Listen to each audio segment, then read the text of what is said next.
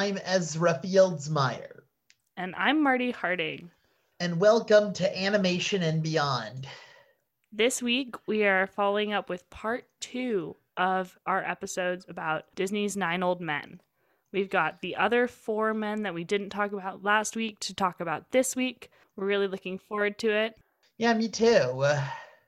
But first, we just want to circle back and follow up with Ezra, who celebrated his 26th birthday last week, the day after we recorded. How was your birthday, Ezra? It was great. What did you do? I went to Yeti Snow Play up in the mountains. Wow. Was there a lot of snow up there? Yeah. Did you go tubing? I did, yeah. And I also went up the ski ramp up a mountain and down again. And on my birthday, I saw the new Hotel Transylvania movie, Hotel Transylvania Transformania, on Amazon Prime Video. Oh, so you didn't see it in the theaters? Well, it was going to come to theaters, but it was changed to Amazon Prime Video. Gotcha. And what did you think of Hotel Transylvania? It was really, really fun and a wonderful, epic conclusion to the franchise. Fun. How did it compare to the other film? For the first time, for instance, when the monsters become humans, we see Griffin the Invisible Man literally for the first time, because we never saw him in the other 3 movies because he's invisible. Oh, yeah. So we actually finally see Griffin. Wow. I also, for my birthday, got some exciting gifts, like a new Apple Watch and a new iPhone. Ooh, very fun. New technology is always nice. It makes things a lot easier. Yeah. Does your new Apple Watch have any features that you're particularly excited about? Yes, like this Apple Watch has an app store. So can you download all of the same or similar apps as you can on the iPhone? Yeah, like certain apps that are compatible with iPhone and iPad, or that are also compatible with Apple Watch. Cool. You know, I have an Android, so I am not able to have an Apple Watch. I suppose I could get a different brand of smartwatch. That has like Google Wear OS. Yeah, I've thought about it, but I just haven't quite done it yet because they're kind of expensive. Yeah, I see. Maybe that would be a good thing to ask for my birthday. Yeah, I agree, since you have like, you're more of a Samsung and Google person than an Apple person. Yeah, exactly. And do you have Windows or also Mac? I have Windows. So you're also more of a Microsoft person than an Apple person? Yep. Got it. But I had a really fun birthday and it was really cool. 2 gifts I got were gadgets. Sounds fun. I'm glad you got what you were hoping for with those gadgets. Yeah, I know. So let's jump right into our feature presentation, shall we? Yes.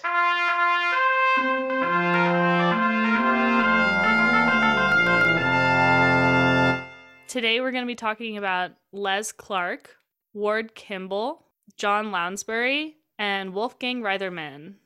So I think I'll want to start with Wolfgang Reitherman. Great. He's also known as Wooly Reitherman. He is German, and he was one of the earliest of the 9 Old Men. Yes, the director of classic animated films such as 101 Dalmatians, The Sword and the Stone, The Jungle Book, The Aristocats, the Winnie the Pooh shorts, and The Many Adventures of Winnie the Pooh, as well as The Rescuers and Robin Hood. Mm-hmm. He took a break from animation to go and serve during World War II, it looks like, but then came back and continued animating. Yes, that's right. I know. His son is Bruce Reitherman, who happens to be the original voice of Mowgli from The Jungle Book and Christopher Robin from Winnie the Pooh. Oh, cool. So it runs in the family. Yeah. Reitherman was instrumental in getting Walt Disney to produce Cinderella. He was also a supervising animator for Fantasia and an animation director for Pinocchio. Both classic Disney films from that early era. I know. He worked on some shorts, like he was the director of the short Goliath II about a baby elephant. Oh, cool. He also was a director and animator for Alice in Wonderland and Peter Pan and Lady and the Tramp. Sequence director for Sleeping Beauty and the educational short Donald Duck and Math Magic Land. He also was an animator for like some cartoons that starred Goofy. Oh, cool. He also animated a 1953 educational short called Ben and Me about Benjamin Franklin. Which is nonfiction for a change. Well, animated nonfiction. Like based on a historical figure. Yeah. Which is not the case for most of the animated films that he worked on. Wolfgang Reitherman passed away in 1985, but he was posthumously renamed Disney Legend 4 years later in 1989. He, like all of the other Nine Old Men, really was critical in the production of Disney's first fully animated film, which was Snow White and the Seven Dwarfs. And Reitherman went on to direct a few movies later in his career, too. I see, yeah, like 101 Dalmatians, Sword in the Stone, The Jungle Book, Winnie the Pooh, Aristocats, and Robin Hood, and The Rescuers. Yeah. Some of them he also produced as well. It's interesting that he went from animator to director when a lot of the other Nine Old Men remained animators for their whole career. I see, yeah. Some of the films he directed, he also produced. Mm-hmm. And how are those two roles different, would you say? Director is the one who gives the lead of how the film should be made. The producer is the one in charge of the director. Yeah, and the producer is often the one who's responsible for gathering all of the other things that a director might need because they're controlling the money. So if the director needs, extras for this scene or certain sets for this scene, the producer is the one who makes that kind of happen. Yeah, I see, yeah. Who should we talk about next? How about John Lounsbury? Yeah, John Lounsbury. He was one of Disney's Nine Old Men, and he first started as an assistant animator for the first feature, Snow White and the Seven Dwarfs. Mm-hmm. But he quickly progressed to animator and then also directing animator. He animated the fox in Pinocchio as well as Gideon, the cat. And he animated the hippos and the alligators in the Dance of the Hours segment in Fantasia. That's a beautiful segment. I love that scene.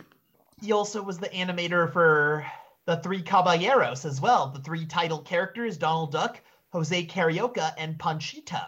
The same Three Caballeros that you saw in Disneyland, right, Ezra?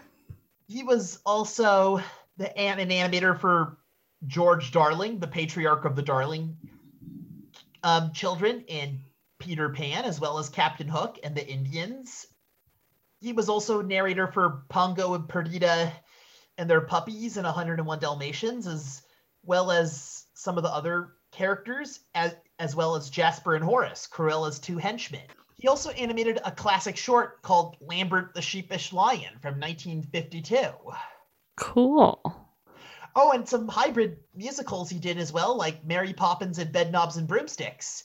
He animated the farm animals in the Jolly Holiday number. Ah, one of my favorite scenes. It's among Disney's most treasured classics. And his last film was in 1977. The Rescuers, yeah. All right, shall we move on to Ward Kimball? Yes. Ward Kimball was a multi-talented man. Not only was he one of the Disney's Nine Old Men, but he also was a trombonist in a jazz band and was really into music.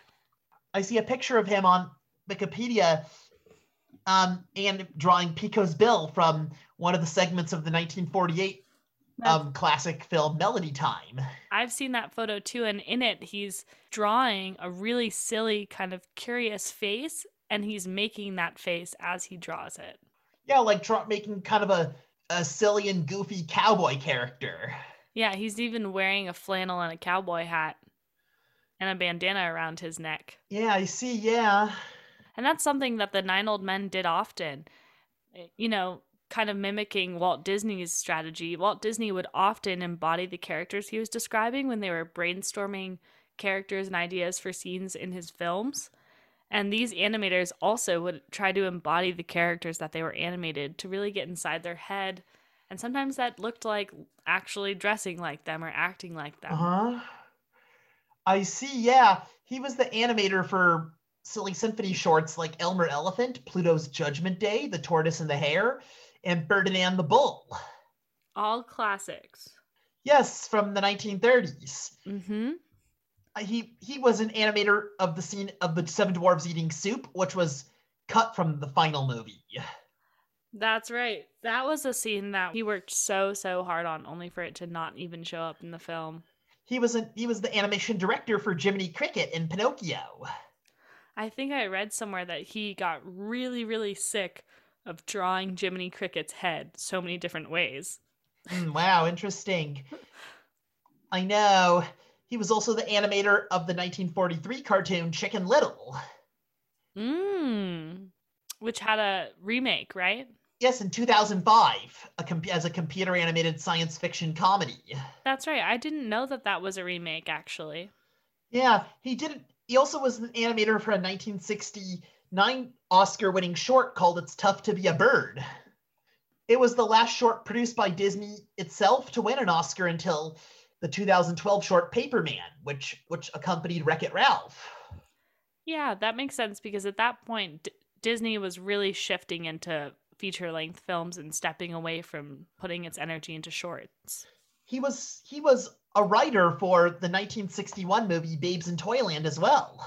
What was that film about? Based on a classic operetta, which was a Christmas movie, and the toy soldiers that were in the movie were also the same ones who appeared in the A Spoonful of Sugar sequence in Mary Poppins that came out a few years later.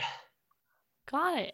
Cool. So as a writer, he also was able to contribute to the earlier parts of the story, which then the animator participates in bringing to life, the director controls and oversees, and the producer makes happen. So he really served every role in the film production at some point. I know. He was an animator for a short called Melody, which introduced Professor Owl, a wise and funny blue owl, and then another short called Toot Whistle Plunk and Boom that also came out in 1953. Right. Those two, I think, were Disney's first things to be released in 3D. Oh, wow. How did the 3D work back then? Different. That was a lot less advanced than was later. Mm-hmm. But it still would have been really impressive to audiences back then. Yeah, I know. He animated many of the classics and things. He was an animator for Mary Poppins, I remember. He directed the Eyes in Outer Space documentary short from 1959. That's right. He also was a writer and director for a Disneyland episode from Disney's first anthology series from the 1950s. Escalation, which was a 2-minute short that Ward Kimball directed, was the only short made outside of Disney Studios by one of Disney's 9 old men. Huh, interesting. I did not know that. Wow. Yeah, and it was a little bit political. It criticized Lyndon B. Johnson's Vietnam War policy. From back at the time. Interesting. It was a little controversial, I see. Yeah. So because it wasn't with Disney Studios, he didn't have to necessarily follow the rules of Disney, and so he was experimenting a little bit. But it was just that one short. Got it, though, yeah. And he actually lived, I think, to be the oldest of any of Disney's 9 old men. No, I think the oldest, of Disney's 9 old men was Ollie Johnston, who passed away in 2008 at 95. He passed away in 2002 at 88. Okay, got it. You're right. Ollie Johnston was older, but he's one of the oldest because a lot of the 9 old men died younger back in the 80s.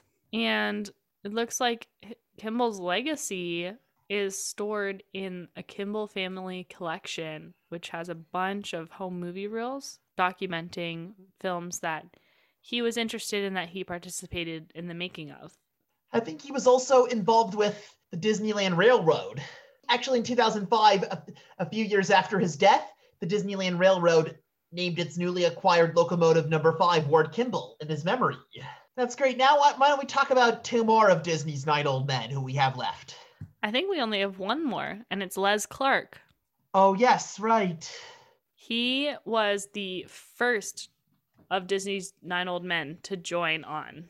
I see, yeah. He was an animator for a lot of things,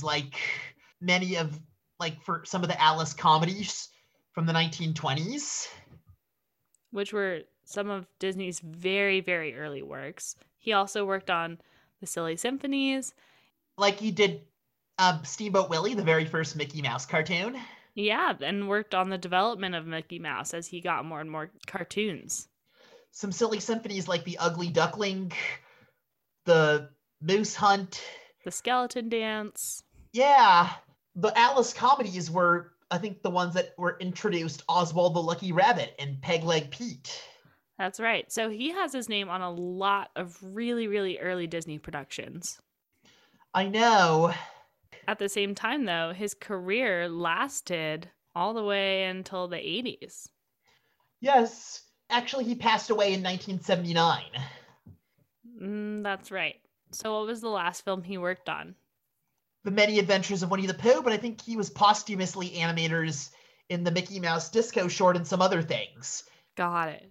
As well as the Sorcerer's Apprentice segment from the original Fantasia, which was reused in Fantasia 2000. Got it.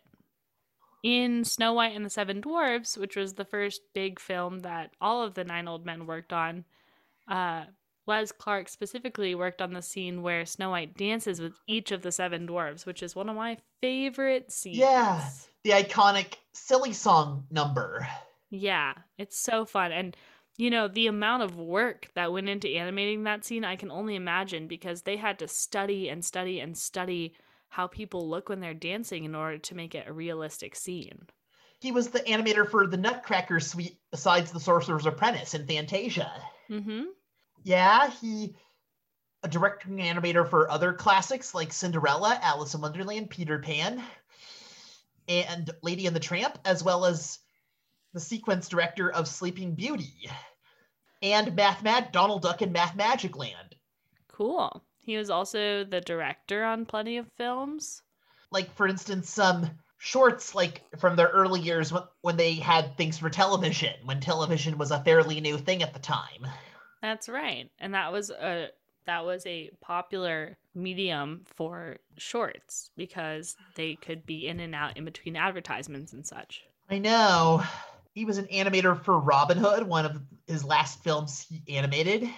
He was animator for Make Mine Music and Melody Time, Fun and Fancy Free, even the controversial Song of the South movie, and a hybrid film called So Dear to My Heart from 1949, as well as The Adventures of Ichabod and Mr. Toad.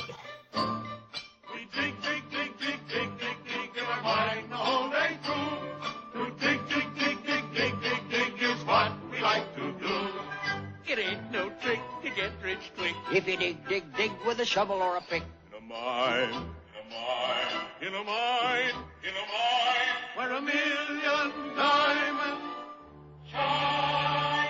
We dig, dig, dig, dig, dig, dig, dig from early morning to night. So, Ezra, let's talk about Disney's Nine Old Men and their legacy as a whole.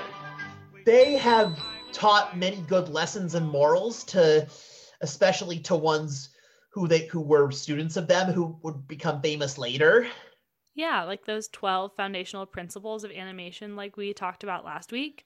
Those are really, really critical guidelines for how people present characters and scenes in animation even today. I know, yes. And showing how the animation with technology and the animation was so different then compared to how it's like today. Yeah. Like what I think that people don't realize today is that a film like Snow White and the Seven Dwarfs was mind-blowing to people at the time that it came out in a way that you really don't see now. We have such advanced technology that you can't really equate anything that we would see nowadays to the level of shock that a film like Snow White and the Seven Dwarfs would have induced in people. They were simply amazed. Yes, it changed the world. And that was because of the leaps forward that animation, thanks to these nine old men in that film, took. Ezra, describe the difference between the animation style of, say, the Silly Symphonies or the Alice comedies versus the animation we see in Snow White and the Seven Dwarfs. For decades, it's evolved with the technology. Ezra, can you tell that the characters in Snow White and the Seven Dwarfs move in a much more human way than Disney characters prior to that film. Yes, they do. And also with the basic principles of animation, like squash and stretch, anticipation, all the 12 steps of basic principles of animation is what they used when they all made these films during their lifetime. Yeah, they really honed in on these elements that make things really believable, that make audiences commit to characters. People, at the end of Snow White and the Seven Dwarfs, people cried when they thought that Snow White had died. And that was a first, because you wouldn't have cried or felt very much of anything at any of the silly symphonies, would you? No, yes. But then it all becomes happier when the prince kisses her and it's a happy ending. That's right. The dance of Snow White in the silly song sequence was later used for Maid Marian and Robin Hood. Oh, interesting. I didn't know that. Over the years, there have been recycled animation. Like, they would reuse the same, movement of a character and reuse it for a different character in another movie. Yeah, and they can do that because with those older films, those frames were physical copies of drawings and, sketches that had been drawn out to create the illusion of movement. Same idea, like Little John in Robin Hood was supposed to look like Baloo from the Jungle Book. Interesting. And he was voiced by the same actor, too, Phil Harris. Oh, wow. So we can trace directly from decisions that Disney's Nine Old Men made on Snow White and the Seven Dwarfs to other animated films over the years. Yeah, like the ending sequence of Sleeping Beauty was reused at the end of Beauty and the Beast over 30 years later. Wow. That's so cool. You can't do that with clips from live action films, huh? I know. It's so interesting how Disney has recycled animation and reused some of the same animation technique for a different thing in another film. Mm-hmm. And how that has happened despite the huge advancement of technology since the 1930s. Yeah. Cool. So, in conclusion, Disney's Nine Old Men were, foundational in animation and animated movies as we know it today through their teaching of other animators, through their foundational principles, through the characters that they created, through the standards that they set for Disney going forward, the creation of a full-length feature film. I know. Especially these well-loved classics. Hi-ho! Hi-ho! Hi-ho! Hi-ho! Hi-ho! Hi-ho! It's home from work we go. Hi-ho! Right, so I love talking about Disney's Nine Old Men. We need to answer our trivia question from last week. That was, what Disney Pixar movie did Frank Thomas and Ollie Johnston make a cameo in? And the answer is... The Incredibles. After the scene where they defeat the Omnidroid robot and everyone cheers for them for saving the city, and Frank and Thomas and Ollie Johnston appear saying, just like old school. Just like old school. Do they appear as animated characters? Yes. Cool. I love that they did that. What a great testament.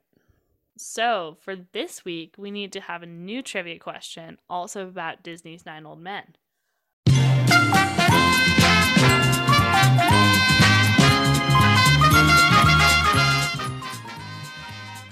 Which Disney animated film was the last one in which all of Disney's Nine Old Men were involved with? That's a great question. We will let you know next week.